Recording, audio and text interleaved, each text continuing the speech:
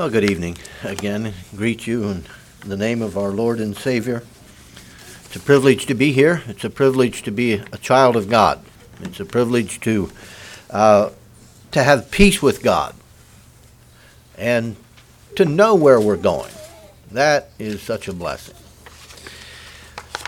As I said last evening, for the second of the names of God, I want to look at the name that is first used in Genesis chapter 2, verse 4. If you remember, in Genesis chapter 1, in the creation story, it is the word God, or the Hebrew word Elohim, is used exclusively, and that is that gives us the understanding that he is the creator, the sustainer of the universe, the sovereign God. But now here in Genesis chapter 2, verse 4, these are the generations of the heavens and of the earth when they were created in the day that the Lord God made the earth and the heavens. Lord in capital letters. Now, later in the week, we're going to look at Lord with in the lowercase, a capital L with lowercase. And, you don't even notice it with unless you're looking for it. But it does have significance. This is the first place it's used, and as such, it has significance there. But we must remember that the first 5 books of the Bible were written by Moses about 800 years after the flood. Evidently, God referred to himself as Jehovah. I used the word Lord and Jehovah there. Jehovah is the English transliteration of the Hebrew word Yahweh. It's translated as Lord here in our Bible, although there are times when it also uses Jehovah. But Jehovah and Lord are one and the same person. But evidently God referred to himself as Jehovah, but his people did not understand the significance of that name. In Exodus chapter 6, and I'd like to turn to that, Exodus chapter 6, we understand God told Moses that the patriarchs did not know him by that name.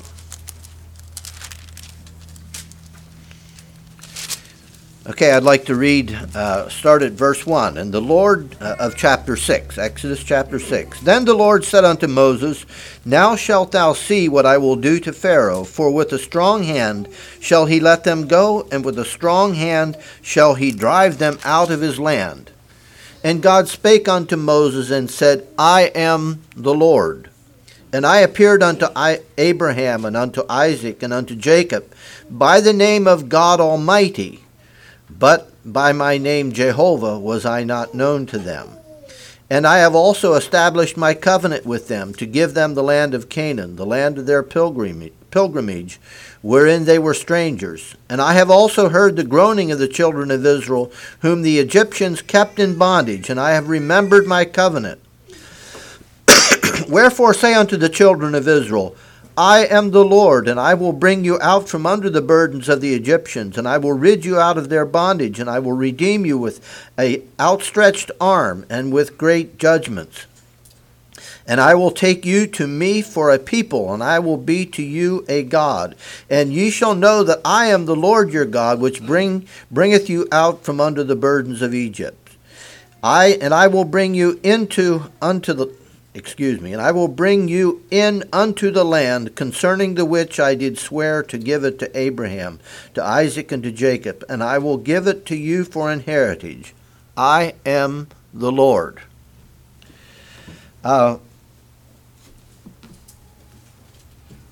they did not know him, the patriarchs did not know him as Jehovah. But here he is clearly identifying himself as their God, who is Jehovah. And we find the revelation of that name in Exodus chapter 3. Let's turn back to that. So God appeared to Moses, and he asked him to go to Egypt. In verse 12, and he said, "Certainly I will be with thee, and this shall be a token unto thee that I have sent thee. When thou hast brought forth the people out of Egypt, ye shall serve God upon this mountain." And Moses said unto God, "Behold, when I am come unto the children of Israel, and shall say unto them, The God of your fathers has sent me unto you, and they shall say to me, What is his name? What shall I say to them? And God said unto Moses, I am that I am. And he said, Thus shalt thou say unto the children of Israel, I am hath sent me unto you. The Hebrew word that is used here as Lord is derived from a Hebrew word that means to be or being. Another word very closely related with that root word means to live. So when we read the word Lord in the Old Testament, we think in terms of eternal being, eternal existence. God said, I am that I am. Tell them, I am hath sent you. Now we cannot grasp that concept. Something that always was. Something that always will be. We understand that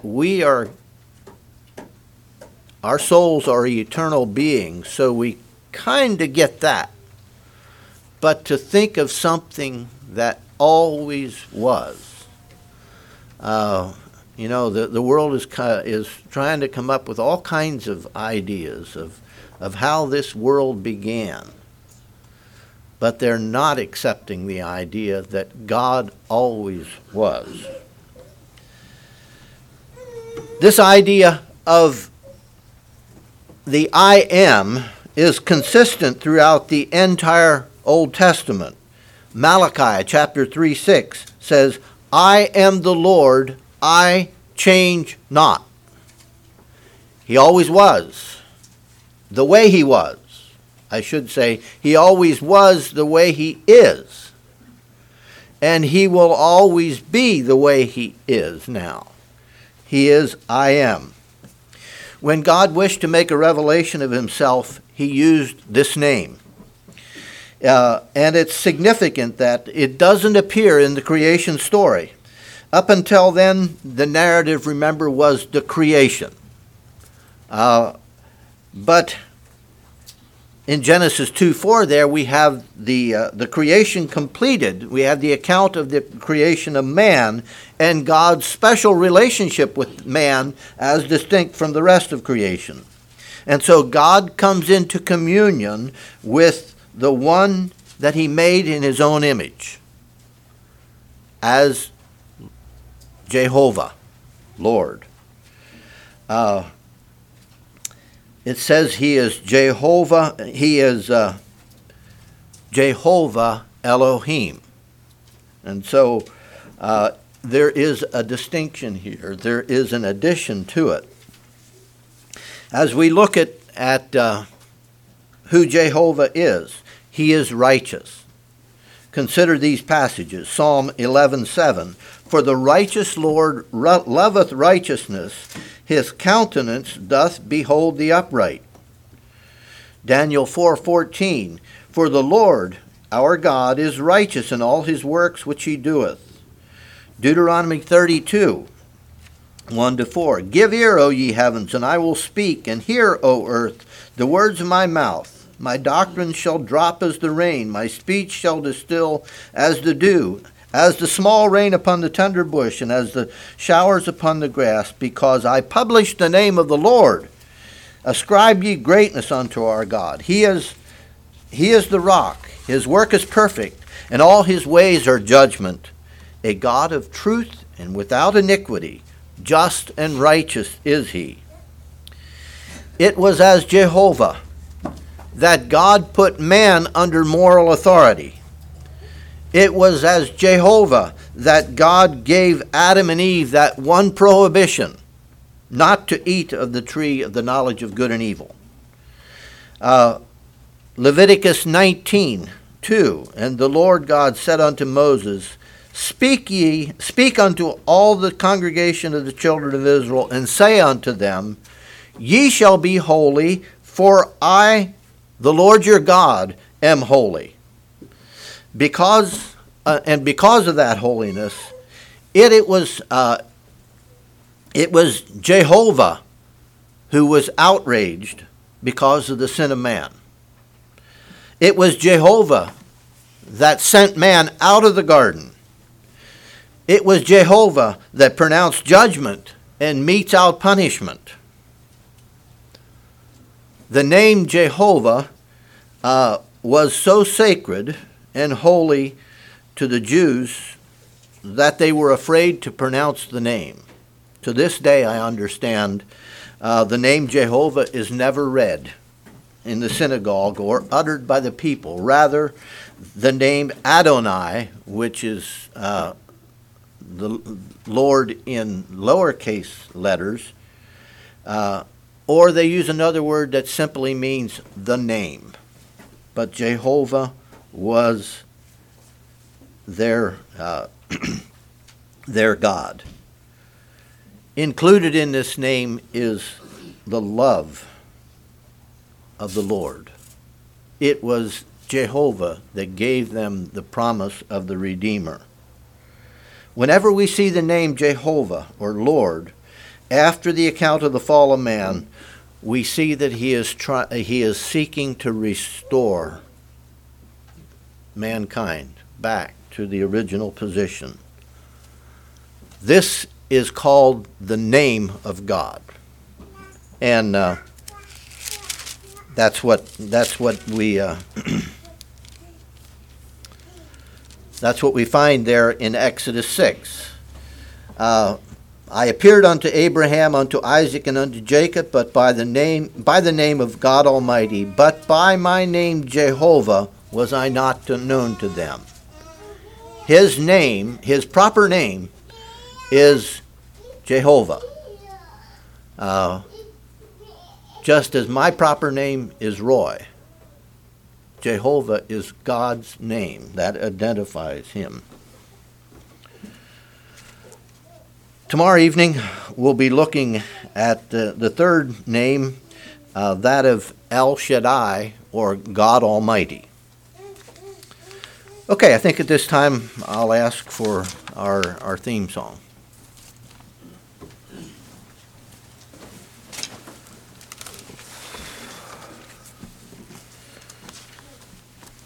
Turn with me this evening to Genesis chapter 4.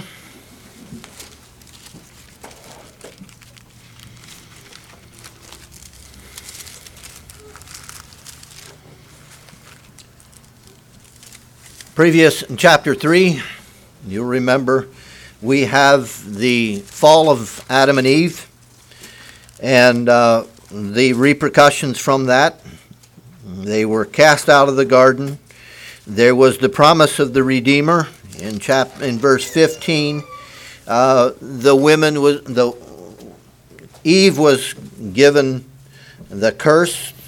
Greatly multiply thy sorrow and thy conception, and sorrow shalt thou bring forth children, and so forth.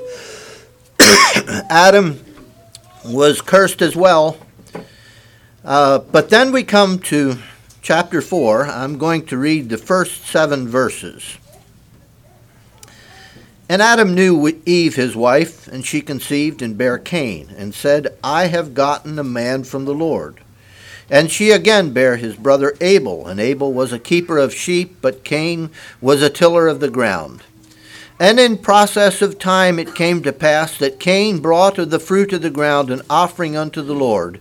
And Abel he also brought of the firstling of his flock and of the fat thereof.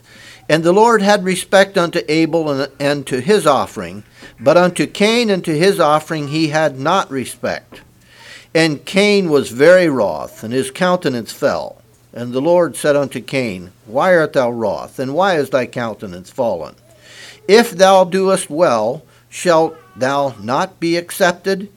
And if thou doest not well, sin lieth at the door, and unto thee shall be his desire, and thou shalt rule over him. In this portion, we have the seed of Adam and Eve gone to seed. It's now reproduced in their children. Let's look at the details of the story. We have two brothers, Cain and Abel. These men had two different occupations. One was a farmer, and the other was a shepherd. We don't know how much time elapsed here from when. We don't know how old they were. Put it that way. But they were old enough to be well established in their occupations. Verse 3 there, it said, in the process of time. Now, there's a marginal notation in my Bible that says literally, at the end of the days. Now, it would appear like there was something that was expected. We don't know the details, but in the process of time or at the end of the days,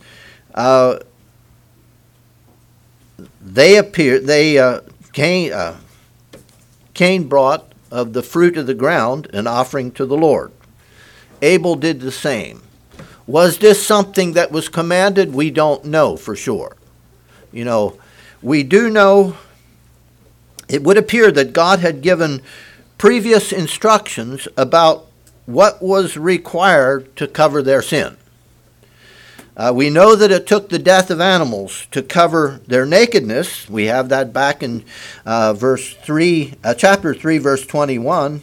And unto Adam also and to his wife did the Lord God make coats of skins and clothe them. So there had to be animals killed in order to cover them.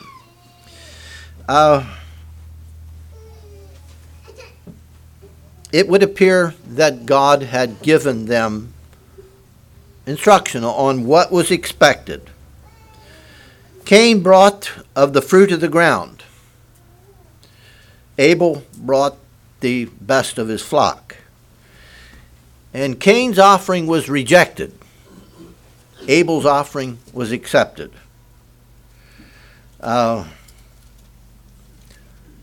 And I find it rather interesting.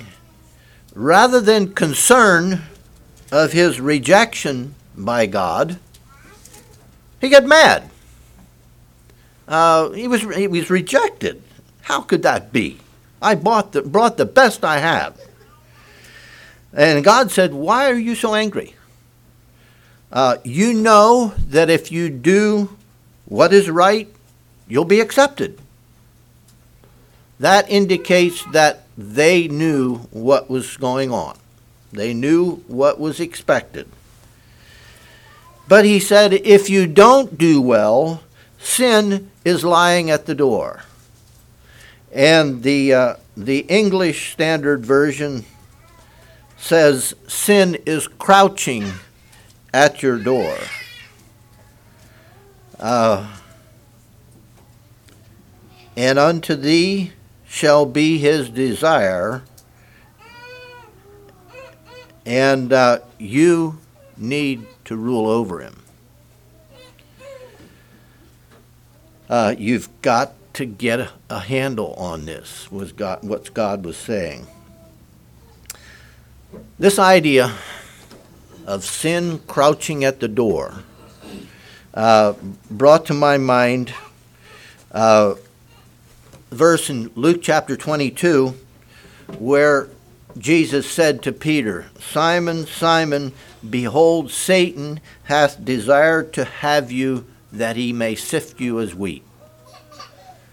Satan wants to get at him. 1 Peter 5:8, behold, be bold, be vigilant, because your adversary, as a roaring lion, walketh about, seeking whom he may devour. And you know, God's statement to Cain is just as true today as it was when he said it to Cain 6,000 years ago. Sin is of the devil, and he uses it to get us. He's crouching at the door of our hearts, and he desires to get us to sin. It's absolutely essential, it's absolutely imperative that we gain mastery over sin, or we will go the way of Cain. I've titled the message tonight, Sin is Crouching at the Door, and what to do about it. Now, the only power that Satan has is the power of deception. In John 8:44, Jesus said of Satan, there is no truth in him. When he speaketh a lie, he speaketh of his own, for he is a liar and the father of it.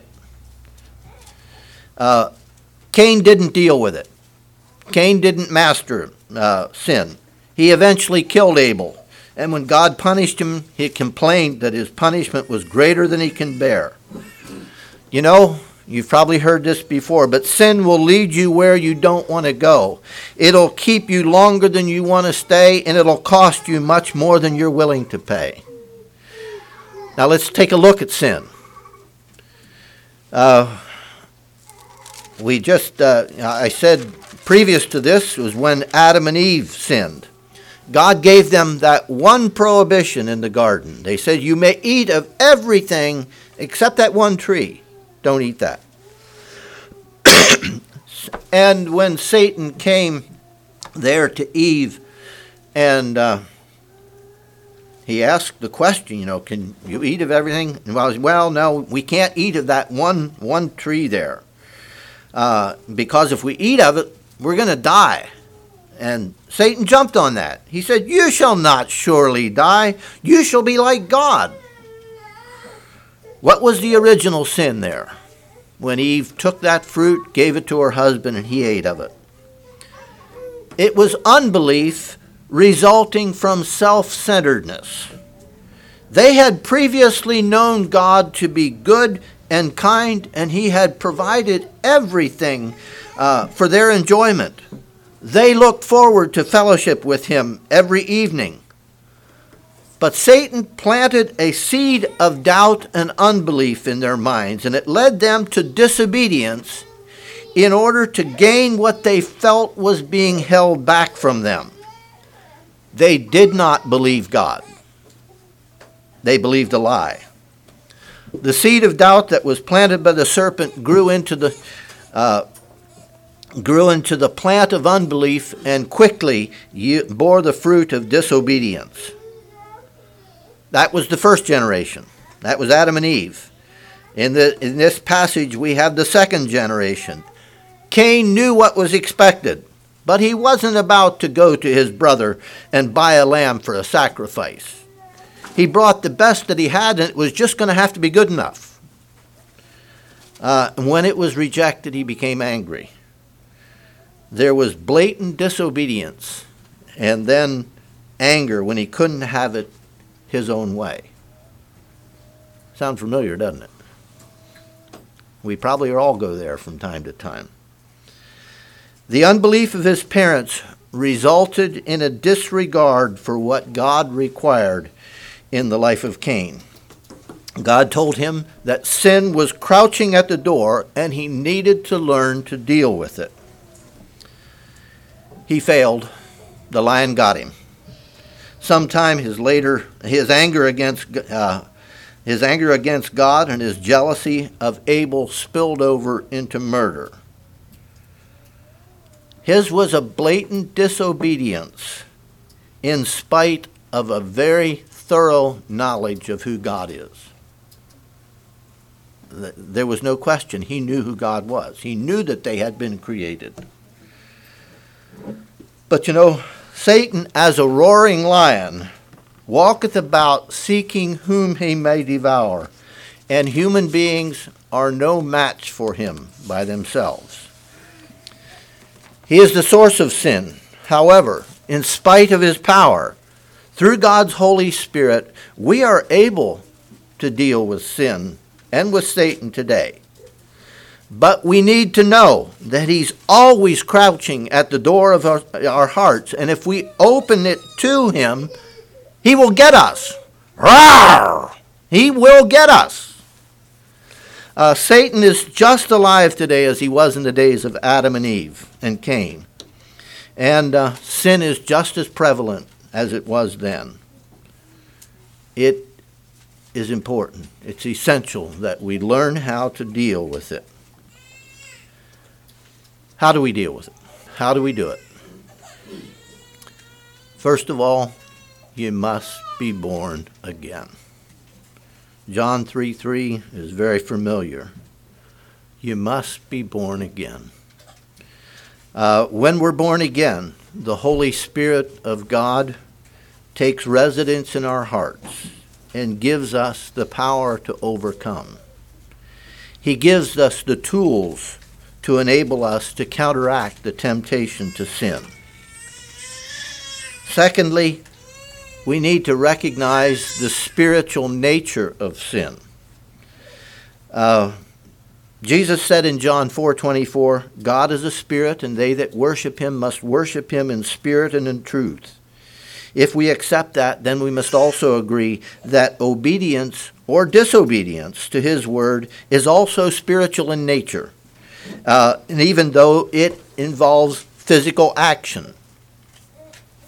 The act of murder is pretty physical, isn't it? But we need to recognize that it was a spiritual act of disobedience against God. It's sin.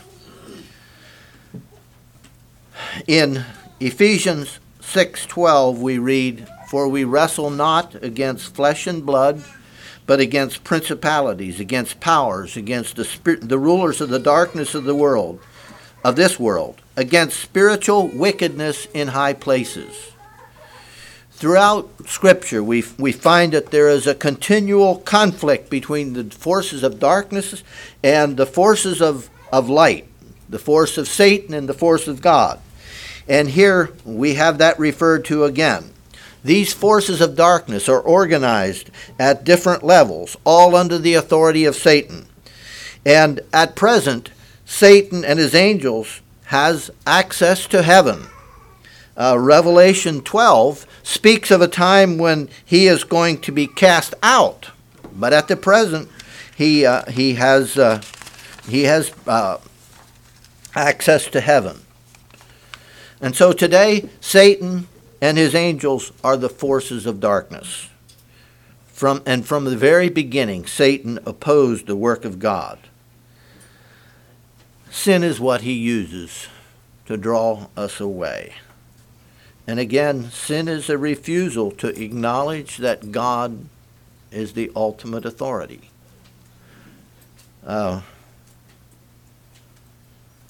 Sin is what Satan uses to draw us away from God. We need to understand that the source of our strength is the Holy Spirit, God's Spirit. Without it, we are nothing. Jesus said in John 15:5, "I am the vine, and ye are the branches. He that abideth in me, and I in him, the same bringeth forth much fruit. For without me, you can do nothing." The Apostle Paul wrote in Romans 7:18, "For I know that in me, that is in my flesh, dwelleth no good thing. For to will is present with me, but how to perform that which is good I find not." We don't have it. We don't have it. We need the Holy Spirit of God. We of ourselves are no match for the power of sin and Satan. The only way that we can stand against the wiles of the devil is by putting on the armor of God that he provides for us in Ephesians chapter 6. He is the only source of strength that we have. So let's turn to Ephesians chapter 6. This is a familiar passage. It talks of the spiritual armor.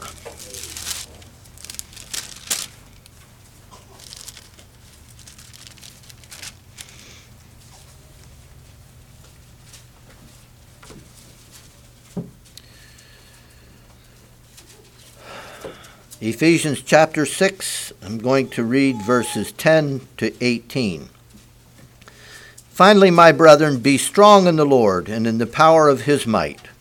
Put on the whole armor of God, that you may be able to stand against the wiles of the devil. For we wrestle not against flesh and blood, but against principalities, against powers, against the rulers of the darkness of this world, against spiritual wickedness in high places. Wherefore, take unto you the whole armor of God, that you may be able to withstand in the evil day, and having done all, to stand. Stand therefore, having your loins girt about with truth, and having on the breastplate of righteousness, and your feet shod with the preparation of the gospel of peace. Above all, taking the shield of faith, wherewith ye shall be able to quench all of the fiery darts of the wicked. And take the helmet of salvation, and the sword of the Spirit, which is the word of God, praying always with all prayer and supplication in the Spirit, and watching thereunto with all perseverance and supplication for all saints. Let's look at this armor. He says, wherefore, take unto you the whole armor of God, that you may be able to stand in the evil day. He says, stand therefore, having your loins girt about with truth. This is taking the analogy of the literal physical armor that the soldiers wore in those days. And under the foundation of it all was a leather belt around their waist. It says, have your loins girt about with truth. So we are to have on the belt of truth. Now we understand that truth only comes from God. Satan is the father of lies. He deceived Adam and Eve because they failed to acknowledge that what God said is the way it will be. It is the truth. We must be clothed with truth. We must understand the truth of what God said and live our lives accordingly. If what we say and what we do are two different things, the truth is not in us. God said, thou shalt not bear false witness. So we need the truth. We need to tell the truth, even if it hurts. So often we find ourselves in situations where we're tempted to fudge a bit on the truth. And you know, when we are, sin is crouching at the door. We need to be very careful. The girdle of truth, or the belt of truth, is the foundation of our spiritual armor. Everything else is, almost everything else, is fastened to it. And so if what we say and what we do are two different things, the truth is not in us. We have lost the very foundation of our spiritual armor, and we are very vulnerable to deception. He says, stand therefore, having on the breastplate of righteousness. Right? The breastplate of righteousness, or right living. Another word is holiness. The writer of Hebrews wrote in Hebrews 12:14, follow peace with all men and holiness, without which no man shall see the Lord. Now, holiness and righteousness are so closely intertwined that they're hard to separate. Righteousness speaks of our lives in relation to the Word of God. Holiness speaks describes our lives in relation to God himself. To be holy is to be godlike. To be righteous is to live as God desires us to live. If we are righteous, we're holy. If we are holy, we're righteous. But righteousness provides a standard for us to live by. He says, having on the breastplate of righteousness. Satan would have us live by the moment, whatever feels good. Have it your way. That's the way Satan wants. But we need to have on the breastplate of righteousness. The breastplate was a plate of armor covering the vital organs of your body. It was very essential part of the armor. Righteousness identifies us as one of God's people, and it enables us to identify our comrade in arms. Without it, without righteousness, sin is crouching at the door. He says, stand therefore, having your feet shod with the preparation of the gospel of peace. This is the only time in the New Testament where this Greek word, preparation, is used, so it's difficult to get a proper understanding.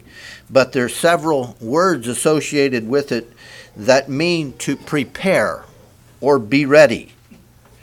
And so I think it would give the idea of the gospel of peace is the way we relate to in people. Again, Hebrews 12:14, follow peace with all men and holiness, without which no man shall see the Lord. The way of peace is to be our pattern of relating to other people. We're talking about non-resistance here. It is God's way of relating to violence against us. Without it, sin is crouching at the door.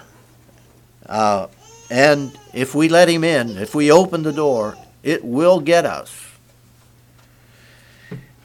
He said, stand therefore, above all, taking the shield of faith, wherewith ye shall be able to quench all the fiery darts of the wicked.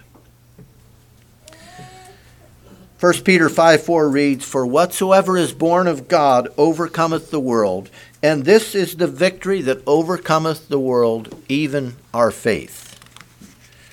So if I understand correctly, the shield was strapped onto your left arm. And when there were arrows or darts thrown at you, you would raise that as the means of protection. You advanced with the shield in front of you. It was able to enable some. It was possible for a soldier to live in the middle of the battle because of the shield. When it seems like the truth is going to do more harm than good, when it seems like the way of righteousness is too hard, when the way of peace doesn't make any sense, faith will carry us through. Faith is what will carry us through. If God said this is the way we are to operate, it will work. We can trust him. He said, take the shield of faith. The darts of doubt and unbelief can be warded off with our shield of faith. But without faith, sin is right there. And his roaring will paralyze us into doing nothing or yielding to temptation. Continuing on, he said, take therefore the helmet of salvation. The helmet protects our head, out of which flows our intellect and our way of our thinking. The knowledge of salvation gives us the reason to resist sin and Satan. We have been redeemed. Our sins have been forgiven. we are part of the family of God. His Holy Spirit is living within me. The hope of heaven is before me. That's what we can know as God's people. And that gives hope. That just gives us strength to go on. Without that assurance of salvation, we're fighting on our own, and sin is crouching at the door. Looking further, he says, take the sword of the Spirit, which is the Word of God. Notice that the sword is part of the armor. We normally think of the sword as an offensive weapon, but here it's part of the armor. Consider with me hand-to-hand combat.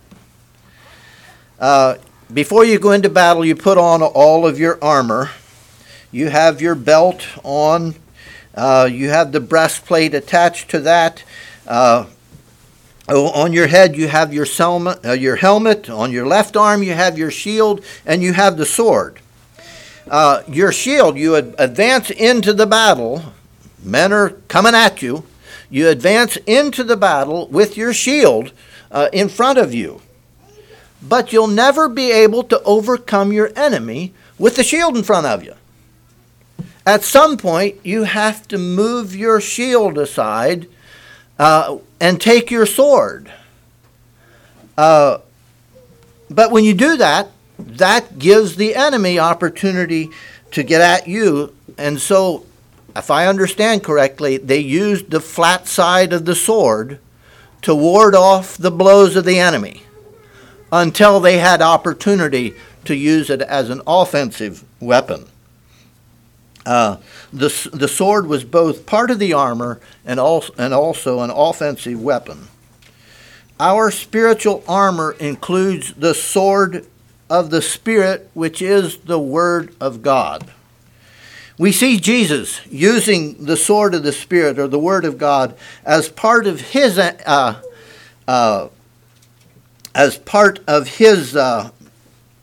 armor against the temptations that Satan gave to him. You remember in Matthew chapter 4, before he started his public ministry, he went out into the wilderness and fasted for 40 days. And it said afterwards he was tempted. 40 days and 40 nights, if I understand correctly, is the limit. A man will die. He was hungry. He was extremely hungry. Satan said, if thou be the Son of God, command that these stones be made bread. He was hungry. He had the power. Satan said, it is written, man shall not live by bread alone, but by every word that proceedeth out of the mouth of God. Satan came back at him, if thou be the Son of God, cast thyself down. For it is written, he shall give his angels charge concerning thee, and in their hands they shall bear thee up, lest thou dash thy foot against a stone. Jesus responded, it is written again, thou shalt not tempt the Lord thy God. The third time Satan took him up to the pinnacle of the temple and says and showed him all the nations of the world, and said, all these will I give you if you will fall down and worship me. And don't think that wasn't a temptation. He came to take the nations of the world for his own. And here Satan was giving him, he knew the cross was coming. Here Satan was giving him a bypass. Just fall down and worship me. Jesus said, get thee behind me, Satan, for it is written, thou shalt worship the Lord thy God, and him only shalt thou serve. That is spiritual swordsmanship. He would use the Word of God to overcome the temptations of Satan. And we must be able to do the same if we're going to defeat sin. You know, the spiritual becomes really physical when we're faced with daily temptations. And without the sword of the Word of God, sin will overcome us.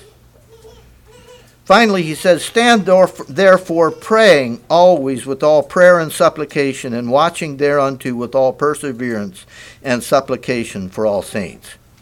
Prayer is the last part of the armor. Prayer is recognizing that of ourselves we're unable to stand, but with God's help, we can overcome. He says with all perseverance. When you persevere in something, you continue at it. You keep at it. And supplication, that it carries the idea of strength in the request. Supplication for all saints. We need to recognize that we are not alone in this battle.